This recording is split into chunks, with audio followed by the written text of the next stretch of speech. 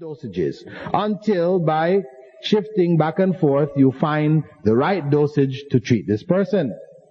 So having done that, you can now claim if people come to you having similar symptoms under similar circumstances, this is the correct medicine or method to treat this illness by experimentation. That is what we do in our physical, biological world. Is the treatment, the exorcism of a human being, which is now a spiritual treatment, is that governed by the same laws? Meaning that the person who claims to be an exorcist, he can try this out, he can try that out, see what works, what doesn't work, and so on and so. Then he builds up a body of information which is his methods for exorcism. The point is that this area, it's being in the spiritual realm. Right now we're talking about ibadah. We're not talking about mu'amala. Treating each other with medicine, physical medicine for physical ailments. This comes under the general heading of mu'amala. That is, social dealings, human beings dealing with other human beings, helping them out in this regard, etc. Whereas treating spiritual ailments, this comes under the heading of ibadah, ibadat, because you're calling on Allah. This has to do with now worship. You're doing something you believe is pleasing to Allah. This is now ibadah. And the rule, the general rule to keep in mind when you're dealing with mu'amalat and ibadat is that when you're dealing with mu'amalat, everything is halal except that which has been specifically forbidden. Everything is halal except for that which has been specifically forbidden. This is based on the general instructions from Allah subhanahu wa ta'ala in the Quran, where Allah says that He has created for us all the good things, أَحَلَّ اللَّهُ لَكُمُ الطَّيِّبَاتِ, and حَرَّمَ عَلَيْكُمُ الْخَبَائِثِ, these kind of expressions where Allah gives a general statement to all the good things are good for us, or where He has listed and forbidden certain foods, and then He says, وَأُحِلَّ لَكُمْ مَا وَرَاءَ ذَلِكَ, and whatever is beyond that is halal for you, just open.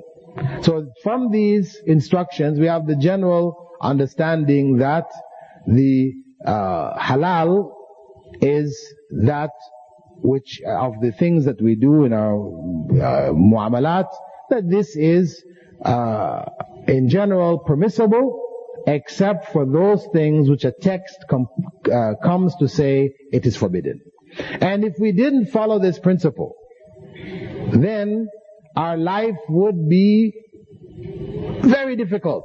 If you had to bring evidence for wearing a checkered shirt, and you for wearing a blue shirt, and this one for wearing a belt in his pants, that one for wearing brown shoes, this way, if you had to bring evidences that said it is permissible to do these things, you couldn't do anything. You wouldn't be able to do anything. So, what is understood is that it is all permissible except for that which has been specifically prohibited. Maybe you should tell the kids to just stop walking back and forth and wait until afterwards. The point is, when we come over to ibadat, to issues of worship, then the general rule is that all forms of worship are forbidden, except those which have been specifically permitted. This is a different rule. Why? Because the Prophet ﷺ said, "Man ahdatha fi amrina ma laysa minhu fawrad." Whoever brings anything new in the religion which is not a part of it, it is rejected. He has already identified that anything added, anything new is forbidden. So therefore, it is only what has been already identified. As Allah said, "Al-yawma akmaltu lakum dinakum." Allah said that today I have completed for you the religion. It's complete. So anything beyond that is additional. So what is acceptable in worship is only what has been specifically defined. And the Prophet ﷺ had also said ما تركت شيئا يقربكم إلى الله إلا وأمرتكم به. I have not left anything which will bring you closer to Allah without instructing you to do it. That means everything that you feel will bring you closer to Allah. This is ibadah. You're doing things because you believe they will bring you closer to Allah. So when a person wants to celebrate the Prophet ﷺ's birthday, believing that it will bring them closer to Allah, that's why they're doing it. They're not just doing it because of a social event. They're doing it because they believe it's something pleasing to Allah. It will bring them closer to Allah. The Prophet ﷺ said, I have not left anything which will bring you closer to Allah without instructing you to do it. So we have to ask, is the celebration of birthdays, the Prophet ﷺ's birthday or the birthday of the saints or whatever, is this something instructed by the Prophet Muhammad ﷺ? If we find that it is not, then we have to leave it immediately. If before Jumu'ah we find that the muaddin, he comes and sings a song before he starts to say Allahu Akbar, he's got a whole long song he sings before that. And at different points he's having these songs that he sings sounding almost like the adhan. We have to ask ourselves, did Prophet Muhammad ﷺ instruct us to do this? We ask, where did it come from? We cannot find it in the Sunnah. Prophet ﷺ did not instruct it. The Sahaba didn't understand it. They never did it. The early generations never did it. It's something started by Muslims here in Sri Lanka. You go to other parts of the Muslim world, they're not doing it. Only here in Sri Lanka. This is a sign to tell you this is innovation. People have made this up. It is not a part of the religion. So the basic principle when dealing with the religious practices is that they're all forbidden except for those which have been specifically permitted. So when we come to exorcism, which is dealing on the spiritual realm, now you're calling on Allah, you're reciting Quran, this is something which is pleasing to Allah. You believe it's bringing you closer to Allah in treating the person this way, then now we have to follow the prophetic methodology. We cannot just go out and whatever seems to work, we're going to use it. Because something may work for us, not because this thing really has the power, but the human mind has the power to heal itself. So, the first step in terms of exorcism, the first step is to undo the charm. If a person has come under a magical spell, one tries to find out if a charm is in their house. You go searching through their house, whatever, if you just checking around their circumstances to see if there is some kind of a charm which somebody has left in their house which is used for the magical effect. Or if in the case of somebody who seems to be possessed, and in treating that person, the possessing jinn reveals where the charm is, you go find the charm and destroy it. This was the methodology of the Prophet ﷺ. Of course, it was revealed to him where the charm is, where the charm which this Jew, Lubayb, Ibn Alsam had put together and put inside of a well. They would not have found it had it not been through revelation, that Allah revealed to him in a dream that this is what had occurred. And so he was able to instruct Ali to go and find that charm, take it out of the well, and take it apart and recite the two quls from the end of the Quran over it. So if you do get a hold of the charm, then as you dismantle the charm, you recite the quls over it while doing it. The second method is that, or the second step is that of addressing the possessing body.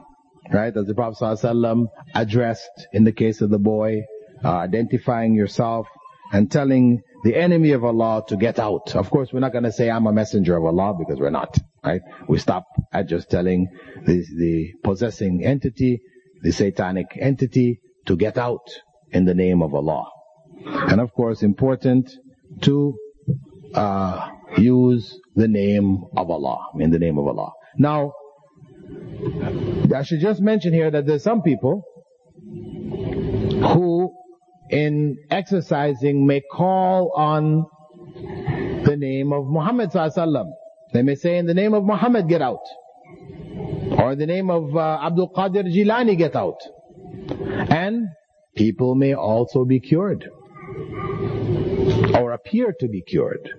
But these are cases, as I explained before, where the jinn is leaving not because it is driven out, but because shirk has occurred in its presence, and that is what it was seeking. That it would fool those people around them into thinking that Muhammad ﷺ's name has caused this jinn to leave, or this saint, or whatever.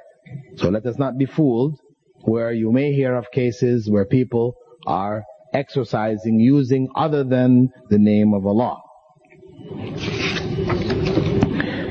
The third step involves cursing the possessing body, cursing it. Cursing it I don't mean using swear words, curse words, I don't mean this. Cursing it meaning invoking Allah's curse on that being. As we have mentioned in a particular narration from the Prophet Muhammad ﷺ, in which Abu Darda had said, Allah's Messenger stood up in prayer and I heard him say, I seek refuge in Allah from you. Then he reached out his hand as if he were snatching something. And then he said 3 times, I curse you by Allah's curse. Al-anaka bila'natillah. Al-anaka bila'natillah. I curse you by Allah's curse. And he said, when we were finished the prayer, we asked the Prophet ﷺ, O Messenger of Allah, we heard you say something in your prayer which we have not heard you say before. And we saw you stretch out your arm. He replied, indeed, Allah's enemy Iblis brought a fiery torch and tried to thrust it in my face. So I sought refuge in Allah and I cursed him by Allah. Had it not been for the prayer of our brother Sulaiman, I would have tied him up for the children of Medina to play with. So this is the third step. Now there is also Sahih narrations wherein the Prophet Muhammad ﷺ, in case of one child that was brought to him, where he hit the child in its chest or in its back, in the child's back, right? This is like a hit of this kind, right? Not as some people started to practice afterwards, where they're taking whips and sticks and beating these people into the black and blue, and their welts all over their bodies, bleeding, and they say they're chasing out the jinn. That the person doesn't feel it, they're beating the jinn. But of course when the person comes out, they're in quite pain, quite a bit of pain. So this methodology is not acceptable. Prophet Muhammad ﷺ also prescribed a variety of different medicinal treatments. Among them, he prescribed the water from truffles, which is like a mushroom which grows in the forest or in certain areas. It's sort of looking like a fan. Like they're taking this, boiling it and using the water to drink. He also prescribed ajwa dates. This is the dates from Medina, big dates. These, and also we have examples where some of the companions of the Prophet Muhammad ﷺ recited Surah Al-Fatiha over some individuals who were suffering from ailments. And after reciting it over them continually, after a number of days, they became cured. So the use of Surah Al-Fatiha for dealing with issues of possession, this is valid. Now, among the other practices which people are involved in, they have this thing of reciting over oil or over water, and they tell you this is holy water which you should drink and you should bathe with, and these kind of things. These are not based on any authentic narrations. They're not based on any authentic narrations. The practice where people have of tying fingers and toes, or say they chase the jinn until it reaches into people's hair, they tie the hair in a knot and they cut off the hair and they burn it in a bottle and all these kind of other practices, these have no basis in the Quran and the Sunnah. And similarly, there are other practices, where people, believing because they have observed the person was possessed, for example, they might see that the person's hand starts to rise and it's shaking. They say, oh, the jinn must be in their hand. So they start to squeeze their hand. They think they're going to chase the jinn out through the fingertips. No. We don't have any evidence for this. Ignore these things. Also, we have people in ignorance talking to the possessing jinn and asking the jinn all kinds of questions. I remember there was even one book called Discussions with a Jinn, which was written in Egypt by one of these people who were involved in exorcism. The whole book is a whole big long conversation with the jinn, about what the jinn's world is like and all kinds of... But the jinn, Prophet ﷺ said that they are compulsive liars. They are compulsive liars. In the case where Abu Huraira had that encounter with an evil jinn, where he was left to look after the zakah, and this jinn came in the form of a human being and tried to take something from the zakah, and he caught a hold of him and was going to turn him over to the Prophet ﷺ, and he offered to teach him something, right, which would protect him throughout the night. And Abu Huraira said, okay, teach it to me. And he taught him Ayatul Kursi, that if you recite this before going to bed at night, it will protect you throughout the night. And the Prophet ﷺ related that Abu Huraira related that to the Prophet ﷺ, and the Prophet ﷺ said, Sadaqa wa huwa kadhub. He told the truth, but he is a compulsive liar. So you cannot depend on the jinn to give you information, about, people will ask them, are you a Muslim jinn? Are you a kafir jinn? And go into all these kind of things and try to convert them and all these kind of things, This is not from the methodology of the companions and of the Prophet Muhammad ﷺ. We cannot trust the jinni. That's why you hear people talk about so-and-so had a jinni and he used to recite only Quran to them. No, please. Or so-and-so had a jinni who would do work for them in their house, clean their houses for them. Please, if we have these kind of things happening, let us not be fooled into thinking there is good here. Because the jinni, if it is going to try to catch people, it will not come with its evil right from the very beginning. Like a fisherman, when he wants to catch a fish, he doesn't put a bare hook in the water, expecting any fish to go and bite a big hook of metal. No, he will put a worm, right? Or some insect or whatever on it. So when it's in the water, the fish thinks it's biting a worm, something which is beneficial, but then the hook catches it. Similarly, the jinni, in order to trap people, may come to them with what appears to be something good, something beneficial.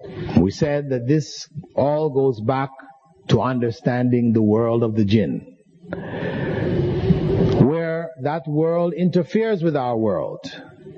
And we should not take this lightly, because Allah has instructed us and informed us about the world of the jinn. Some people say, it's just superstition, you really don't need to get into this jinn thing, just deal with your life, don't worry about the jinn. Well, if the jinn wasn't important, then Allah would not have spent so many verses of the Quran telling us about the world of the jinn, warning us and giving us instructions how to seek refuge in Allah from that world, etc., etc. If it wasn't important, Prophet Muhammad ﷺ would not have given us detailed information about that world. So let us not take this lightly. This information has been given to us so that we may protect ourselves from the harm that may come from this world. So that we don't become deluded by supernatural phenomena which we may observe or which may take place or we may hear about, etc. This is to protect us, to keep us on the correct belief, and to know that it is Allah alone who is in control of everything, and everything else which takes place is by His permission. And we said that the process of reincarnations, reinforcement by incidents in the lives of children, or even people who go under hypnotism. People are under hypnosis, where they speak about previous lives, and people think, I was the Queen of Sheba in the last life, or so many lives back, or I was Julius Caesar, and people have all this kind of, has become quite popular for people to go under hypnosis, and then they go back in life to the previous lives that they lived. There's all this information and stuff that they're giving, because sometimes they give some details about things that there's no way they could know about it themselves. They're not researched thoroughly enough. They're a common, average, everyday person. They haven't studied ancient Greece and things to have this kind of knowledge.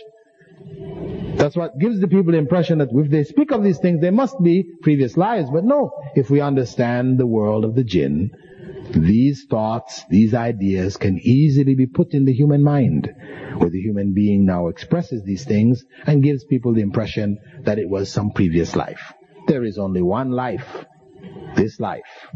There's no coming back, except for the judgment. Assalamu alaikum wa rahmatullahi wa barakatuh.